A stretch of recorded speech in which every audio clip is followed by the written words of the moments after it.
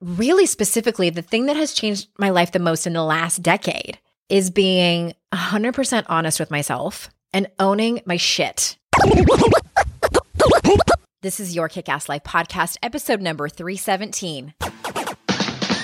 This is the Your Kick-Ass Life Podcast with Andrea Owen, a no BS guide to self-help and badassery. Because ladies, let's face it, life's too short for it to not kick ass. And here's your host, the girl who serves it up straight with a side of crazy, Andrea Owen. Hey there, ass kickers. Welcome to another episode. I am so glad that you're here. I'm excited about today's solo show because it is sort of something I decided to do last minute. I had posted something on Facebook and thought to myself, this would be a great podcast episode. I hope that you can take something away from it. If nothing else, I hope that you can see some of yourself in the things that I'm about to talk about.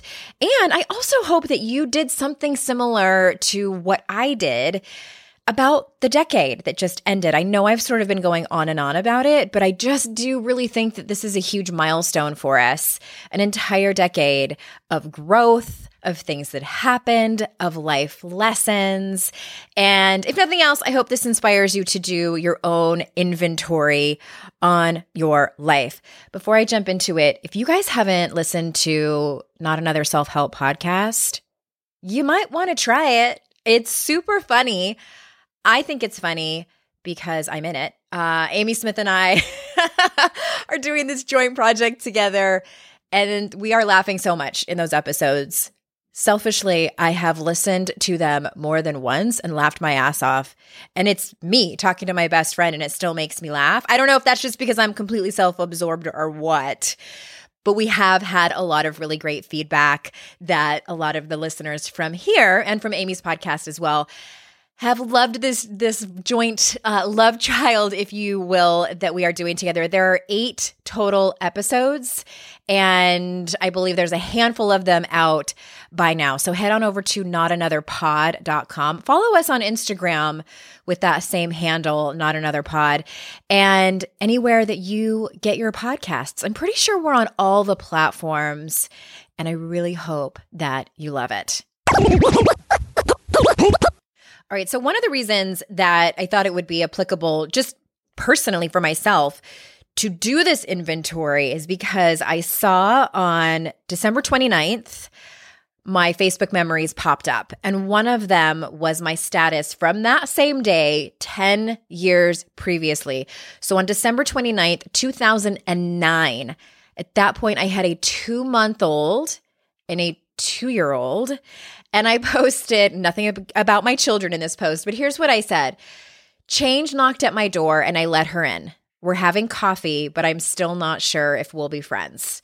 So I have no idea what was going on in my head at that moment when I decided to post that, but I thought that was so interesting considering at that time we were heading into a new decade. We were heading into 2010. I had not even started Your Kick-Ass Life yet. Your Kick-Ass Life was not born until September 2010. So this was still about 10 months before I even launched that baby. But I was just starting my coaching practice. I was still blogging under liveyourideallife.com, which I love because it's so cliche life coachy and really not, the brand of Andrea Owen. But it was my first foray. Am I saying that right? It was my first step into this whole industry, and it really got me thinking about that whole decade. And so this is going to kind of go in 2 parts. I'm going to kind of give you a really quick synopsis over the last 10 years. And who knows, I might go on a side tangent. I just have like bullet points in front of me. I may go on some side tangents if I think that it will be helpful to you. But at the end of the episode, I'm going to talk about a few things that I've learned, some kind of overview life lessons on some topics that I've learned over the last 10 years. On sobriety and recovery, on being a woman, on being a working mom, those types of things.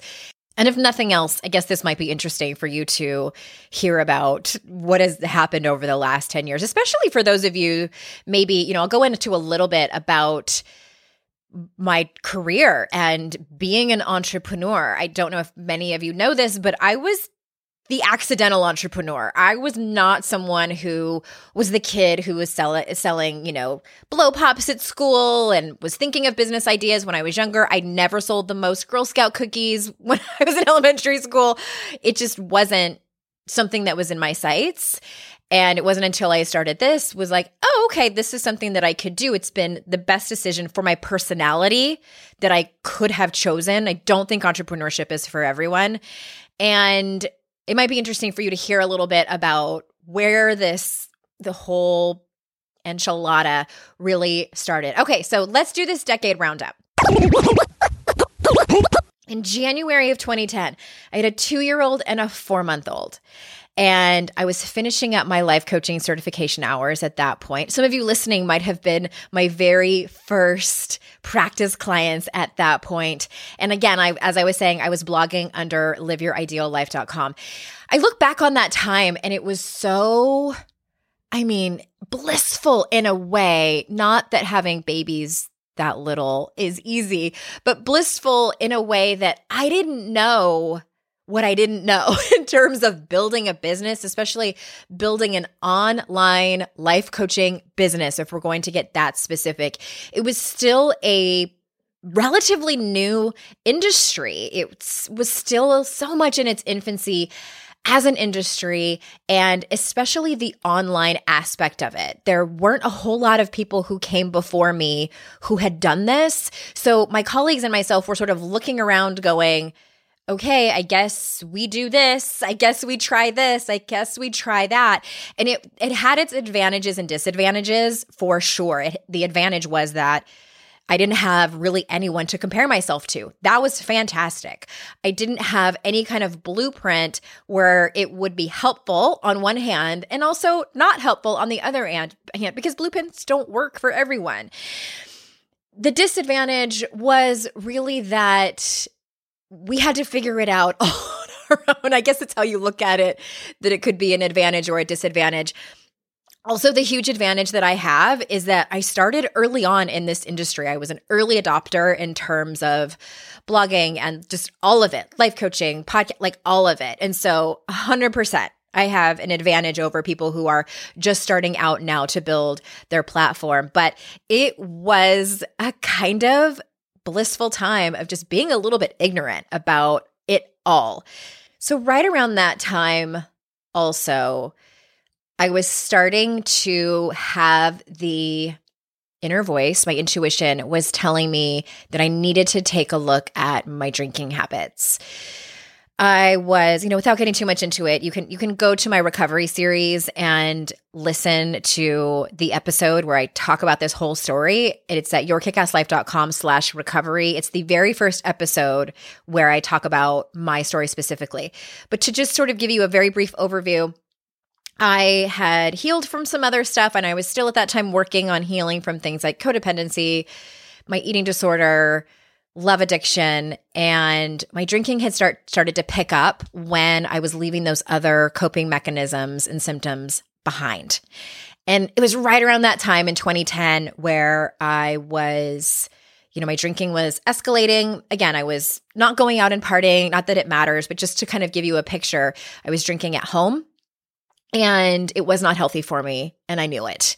And it was that voice was starting to get louder and louder, but I didn't get sober until the following year. So late 2010, I passed my exams for my life coaching certification, birthed yourkickasslife.com in September of 2010. And P.S., I also launched my very first group program, got one person to sign up. And instead of putting myself out there more, I freaked out. I canceled the class, refunded that one woman that had signed up. And I look back on that and thought, you know what? I was too afraid to start this whole thing whole hog. I know probably look at me and think that I have all this courage and confidence and I just jump in with both feet. I do a lot of things that way now, but back then in 2010, I was afraid. It wasn't so much that I was afraid to put myself out there. It was easier for me to write really vulnerable blog posts where I didn't have anyone really to answer to quite yet, but to sell something and put that kind of work out into the world was at that time the scariest thing for me. And I got this one amazing person to sign up, and then nobody else signed up. And I didn't really promote it all that much. I was like, oh, I sent out this one email and one person signed up and that's it. Well, I guess I'm a failure. Canceled the whole thing. So I just thought it might be helpful for people to realize, what that whole process looked like. 2011, we left our hometown of San Diego. My husband and I are both born and raised there. It was a big deal for us to leave. And we moved to Utah to be near my mom and stepdad. We didn't know anybody else there except my mom and her really awesome senior citizen friends. And it was super, super scary. So in May of 2011 is when I got sober. We had just moved to Utah, and we moved in with my mom and stepdad, which is another podcast episode that I have yet to record, and I probably won't. If anyone has lived with your parents as an adult when you have toddlers, you might feel my pain a little bit. And I got sober there, didn't really tell too many people. And then in that whole year in 2011, I had a few months of sobriety. Again, you can hear more about this on the recovery series. I relapsed in September of that same year, one day, and that was really the lesson I needed to learn in order to know I needed to get sober. And that is officially my sobriety date, September 27th, 2011. Right after that same year, I sat up in bed one morning. It was probably in October or November of 2011. And I said to myself, I'm going to write a book. I had wanted to write one forever, but it seemed like such a pipe dream. It seemed like something that other people did, other people with more talent, with more experience, with more English degrees, with more connections, all of these things that we make up are necessary to make that big leap. And I had a moment of what I like to call delusional confidence and just thought, I'm going to do this. I don't know what it's going to look like. I don't even know totally what the book is going to be about. I kind of know what it might be about. I'm going to do it. And then, of course, all the fears crept in when I sat down to do it. I don't know how. I'm going to do it wrong. I don't know how to get published, all of these things. And what I ended up doing is got some coaching on it. At that time, I could not afford to pay thousands of dollars for a coach. My business at the time was barely breaking even. And I ended up bartering coaching sessions with another coach that I knew. And that really changed everything. She coached me. I ended up figuring out what it was that I wanted to write about. And I started blogging about it. Those blog posts still exist on my website at yourkickasslife.com. And I wrote about all the drama that I was feeling. I was such a creative martyr. I mean, that's a lie. I am still a creative martyr, but it was just so agonizing. And I just dove into the drama of it all. But what ended up happening, and this was not intentional at all, it was just sort of a miracle. Someone was reading my blog. I think it was because of Twitter, which I'm not even on anymore. But Maria Ribas, who was, I believe she was a newer editor at a small publishing house, sent me an email and said, hey, I read your blog and I read that you're writing a book. And if you are interested in having a chat, I would love to see if we're a good fit as a publisher. And I was like, oh my God, it's a scam. That was my first thought. Ended up finding out it wasn't a scam. They ended up being my first publisher. And that book is 52 Ways to Live a Kick-Ass Life.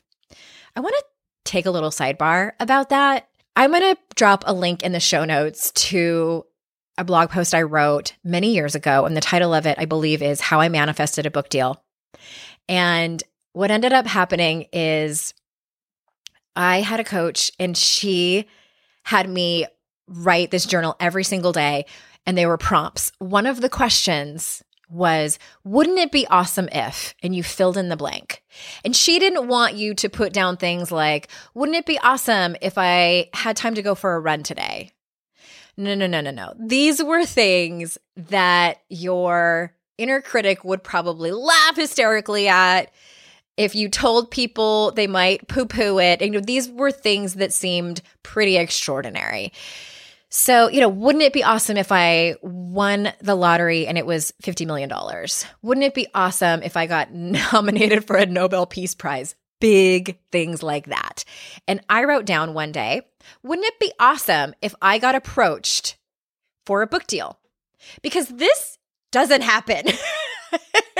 I mean, it does, but it is so far-fetched. And I just wrote it down and walked away from it.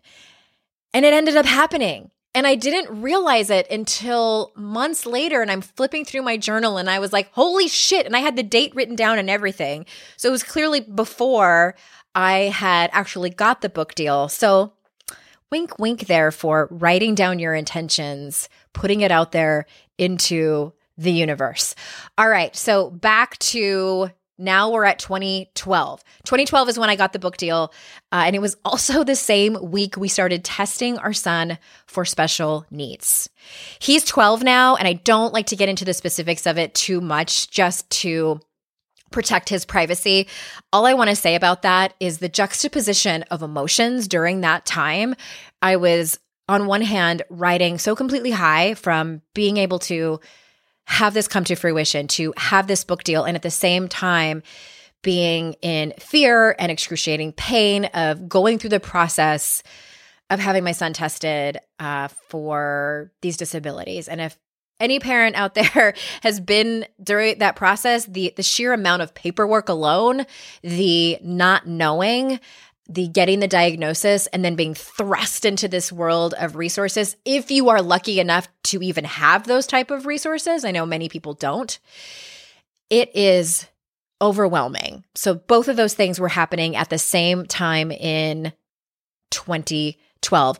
I also started playing roller derby in 2012. And at that time, that is exactly what I needed. I was lonely. I was having a really difficult time making friends when we lived in Utah. And I also had always, it was something I always wanted to do. I was mildly obsessed with the sport.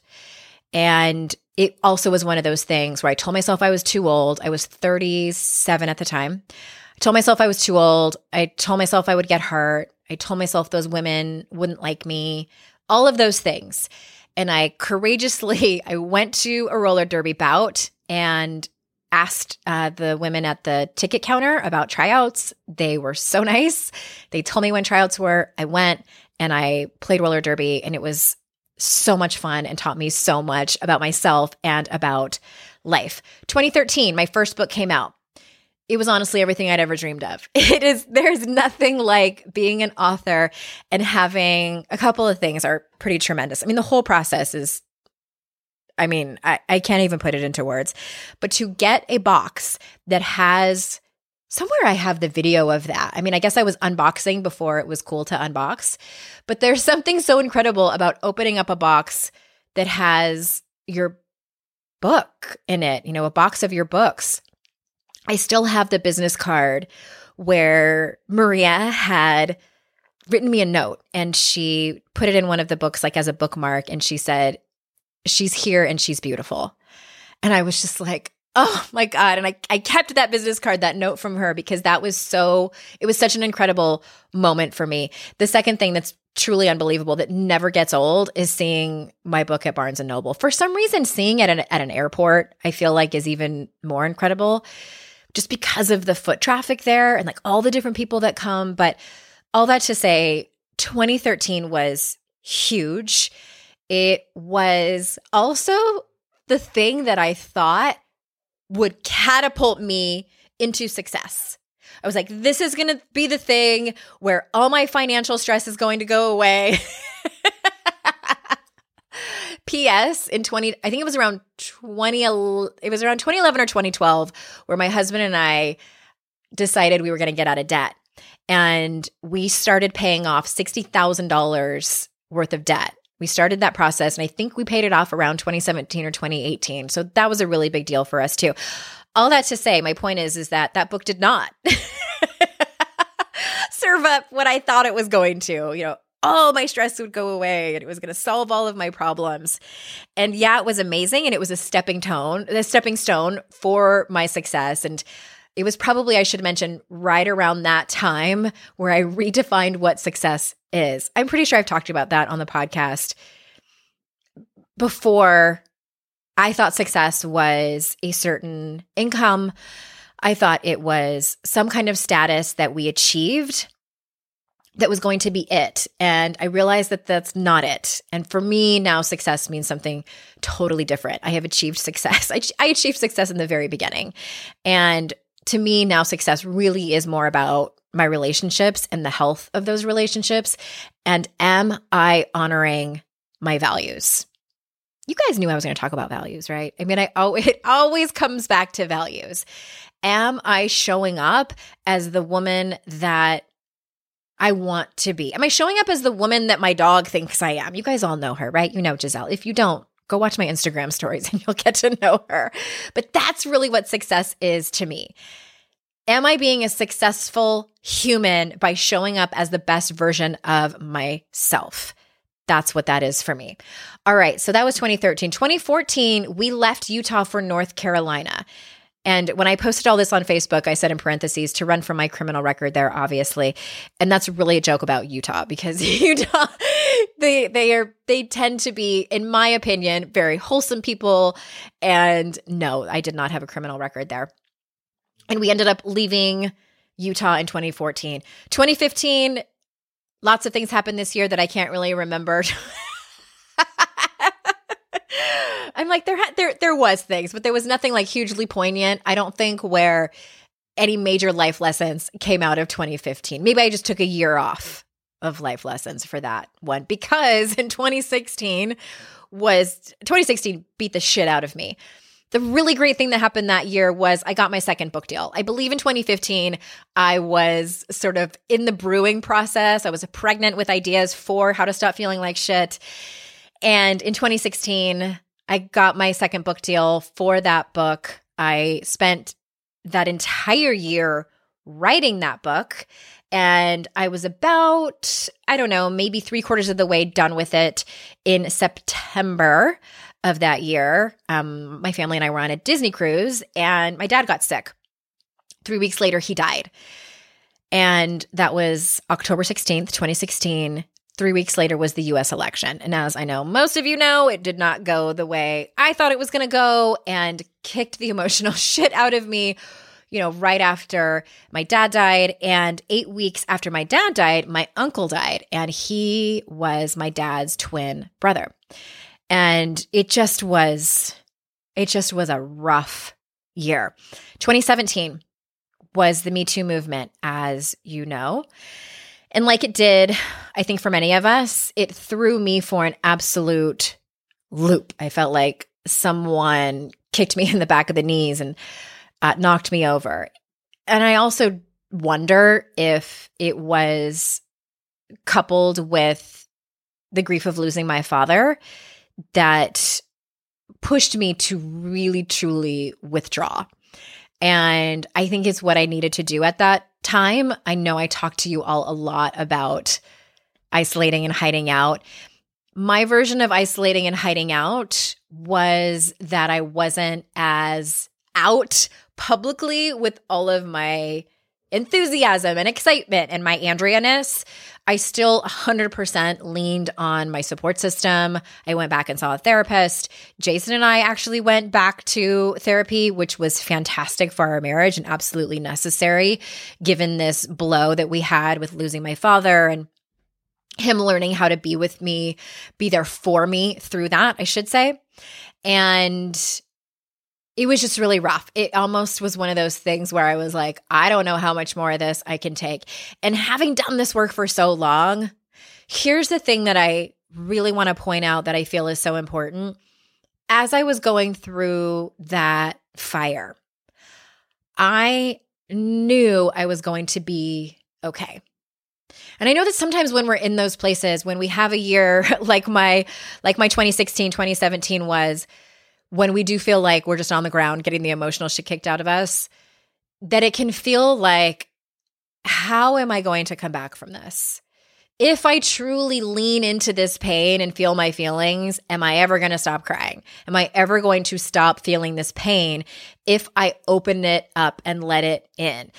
That's how I used to be, 100%. Like if that year had happened to me 10 years prior, which let's be honest, it did, 2006 was not fun. That's when I had my divorce and dated the fake cancer guy who lied, because all of that. You guys know that probably. That was one of those times where I was like, I'm not ever going to come out of this, and definitely numbed all my feelings. I was deep into my disordered behaviors and my very unhealthy coping mechanisms, 2006. The difference in what I went through in 2016, 2017 was that I knew I was going to be okay. I knew this was going to suck, and I was not going to enjoy this whole process of walking through this fire, but I knew, like Glennon Doyle says, that I was fireproof and that I was going to be stronger on the other side. I wasn't necessarily pumped about that. Like, yeah, I'm going to be great on the other side. It just was this knowing, this deep knowing that I had, that I truly believed aided in my resilience, aided in my knowing that I was going to be okay. And I kind of feel like it allowed me to sort of speed up the process, not speed it up in a way where I plowed through it way too quickly, which I do have a tendency to do. Thank goodness I have people that remind me not to do that. But I do think that having done my own deep personal development work, which I'm sure that all of you listening are doing yourself in your own way, that is what helped me be able to walk through that and be so much better on the other side. So January 2nd, 2018, as I've been talking about over the last few weeks, How to Stop Feeling Like Shit came out. And that book has been a great success in terms of traditional publishing, in terms of nonfiction publishing. It's something like 160 or 170,000 copies at this point, something bananas like that. And I did a small book tour where I was able to take my kids on to some of those cities, which was really fun, and got to meet so many of you. And it was incredibly fun, incredibly busy. Book tours are very exhausting, but incredibly worth it. It just was really the highlight of my life, one of the highlights of my life. And during that year, I also started writing lots of poetry. And it was something sort of new to me. I hadn't written poetry in a decade or a decade and a half. And it was something I did for my healing process. It was something I realized coming out of the Me Too movement that was helpful for me. I had a lot of anger and rage, and I didn't know what to do with it. So for me, writing is an outlet. And it also helped me. My friend Jamie Jensen, she's a writer and she writes screenplays and all kinds of different amazing things. And she says that if you're a writer, writing just for yourself is 100% a form of self-care. And I hadn't done that in so long. Everything that I had written had been for my audience. It had either been going into a book, or it had been going onto the blog, or trying to create witty social media posts that were entertaining and helpful and insightful. I hadn't written just for myself, things that nobody would see. And I do think that that is so important and something that I truly need to do more of. And so if that's you, whatever your art is, I hope that speaks to you. So yes, I wrote a lot of poetry. It was enormously therapeutic. And 2019 happened, and I intentionally dove into my healing. It wasn't an accident. I had spent 2018 very busy having this book come out and writing some poetry. And 2019, when the marketing aspect of it did start to slow down enough, I really decided, okay, these are the things I need to work on. And if anything else comes up along the way, which it typically does, I am open to that. I told the universe that I was ready to have whatever teachers I needed to have be put in front of me so I could do this healing. And my usual ambition and fierce determination that I have in my career took a backseat as I focused on old stuff that I didn't even know was there really until about 2017. And at the end of 2019, I accepted an offer for my third book from my dream publisher, which at the time I'm recording this, the contract is still being, negotiated and all those like big deal things that happened. And I haven't signed on the dotted line yet, so I can't tell you who it is, but it's coming in a few episodes. More on that later. Oh my God. And that was it. That's the whole decade in just, some minutes here. And I guess all that to say, if change knocks on the door, let her in. Isn't that funny that I wrote that post on Facebook in 2009 and of course, I didn't know what was coming. And I could not have imagined it would look like this. Could not have imagined. I mean, sure, if somebody would have told me that, if showed me that in the crystal ball, I would have been like, holy shit, that's amazing. But could never have imagined. Let me give you sort of a brief synopsis of a few things. As I wrote down that whole decade in review, there were a few things that popped out to me that I'd love to tell you. Here's some things I've grappled with over the last decade, one of them being a working mom. So here's my conclusion about being a working mom. And also to add, being a working mom, that I have a lot of ambition. I want to keep climbing the ladder. I want to be more and more, quote unquote, successful in terms of having more books and being a career author and keep having Your Kick-Ass Life grow and seeing what I want that to look like in 10 years. And I know what I want that to look like. It's pretty big. So here's the thing. I have accepted that I will always feel guilty, even if it's just a little. It used to overwhelm me. The guilt used to overwhelm me. But now I feel like it just sort of flicks me in the ear once in a while. It ebbs and flows, and it's easier now that I've surrendered to it. And it's less now that I've surrendered to it. Life balance, I mean, if you read 52 Ways to Live a Kick-Ass Life, I talk about life balance in there, and that I think it's a myth. And I think that you need to figure out whatever life balance looks like for you. And as working mothers, we have this unique experience where, I don't know, I guess I'm trying to say is that a question I get from women sometimes is, how do I get rid of the guilt? And my answer is, I don't know.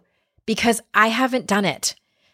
And I've never met anyone that has. I think I've maybe heard one woman that says she doesn't feel guilty anymore. And she seemed so callous about it. I was sort of like reading in between the words and I'm like, I don't believe you. I don't believe that you don't have any guilt. I don't know if it's just one of those things where I feel like I could be totally wrong. Hey, I have been wrong before many, many times, but I think I can get a pretty good read on people when they're talking from all of my coach training. And I just didn't believe her. And I'm like, I finally was like, it's okay if I have a little bit. I kind of just think it goes along with motherhood. And I don't let it take me down. I don't make it mean that I'm a bad mother, that I'm a bad person, that other mothers are better than me, because that's where we get in trouble. And sometimes I miss something. I'm traveling again this February and I'm going to miss the daddy-daughter dance again. I missed it last year because I was traveling and I had that wash of guilt come over me.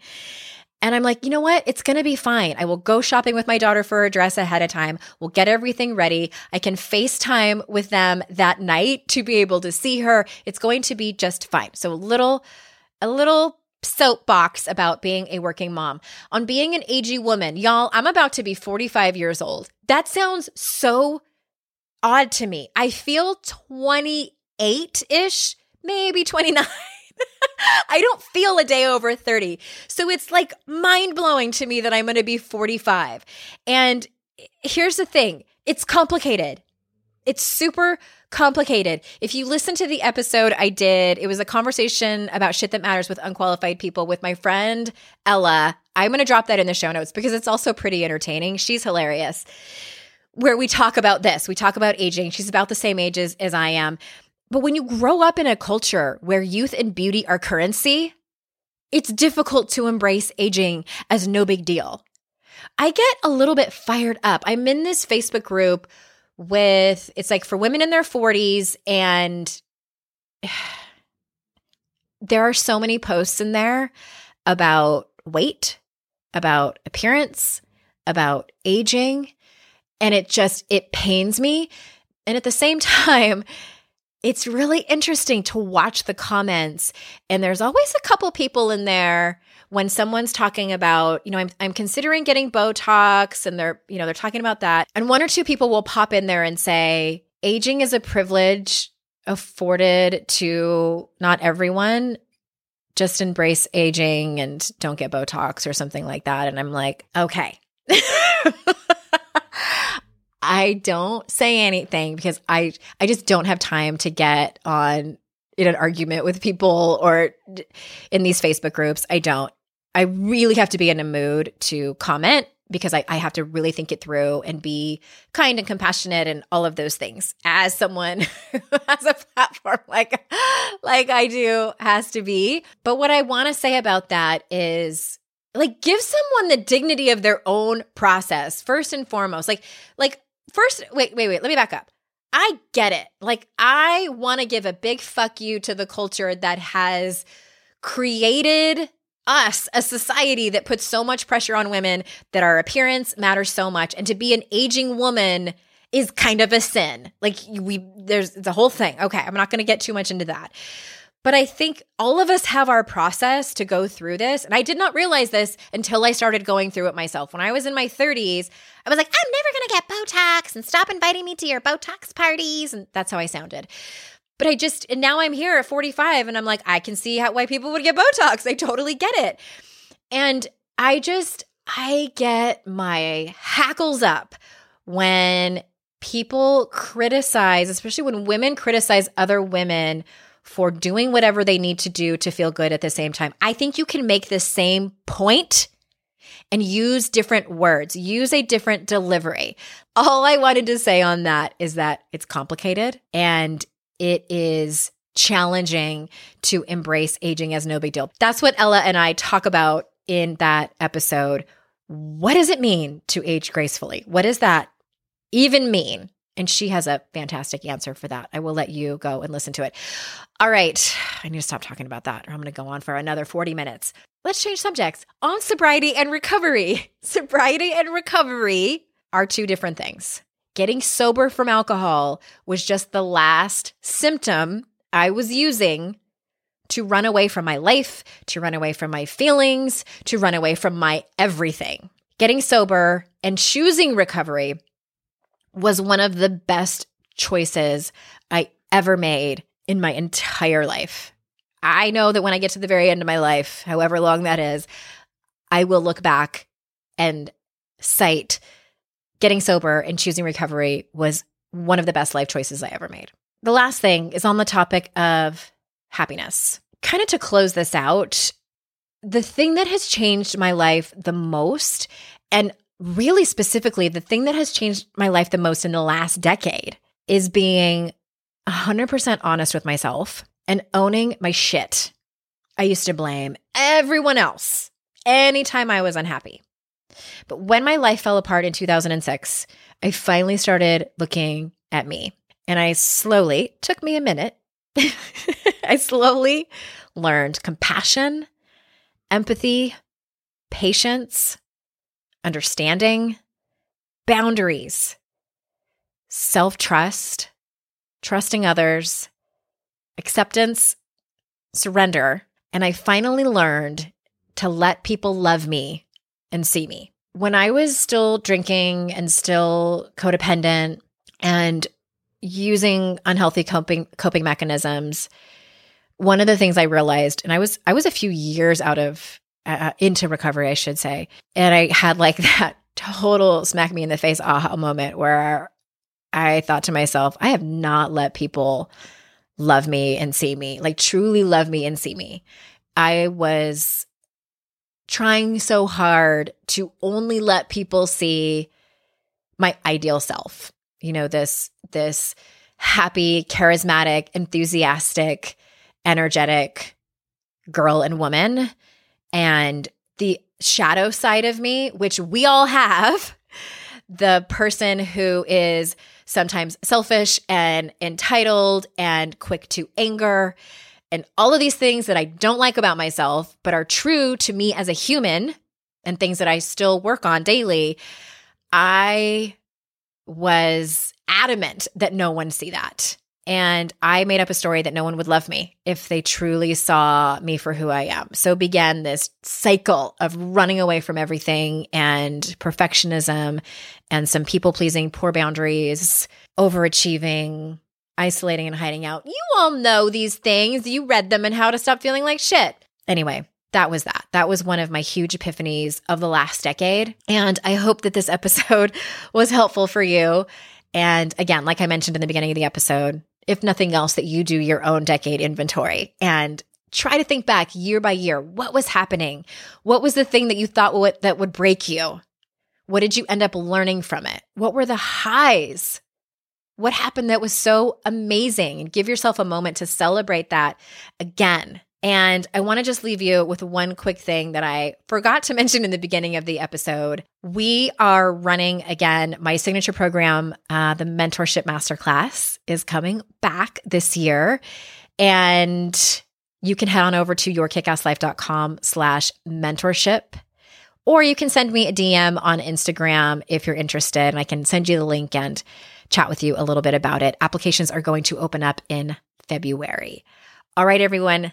Thank you so much for joining me here today. I know how valuable your time is, and I am honored and just so grateful that you choose to spend it with me. And until next time, I will see you all out in cyberspace. Bye-bye.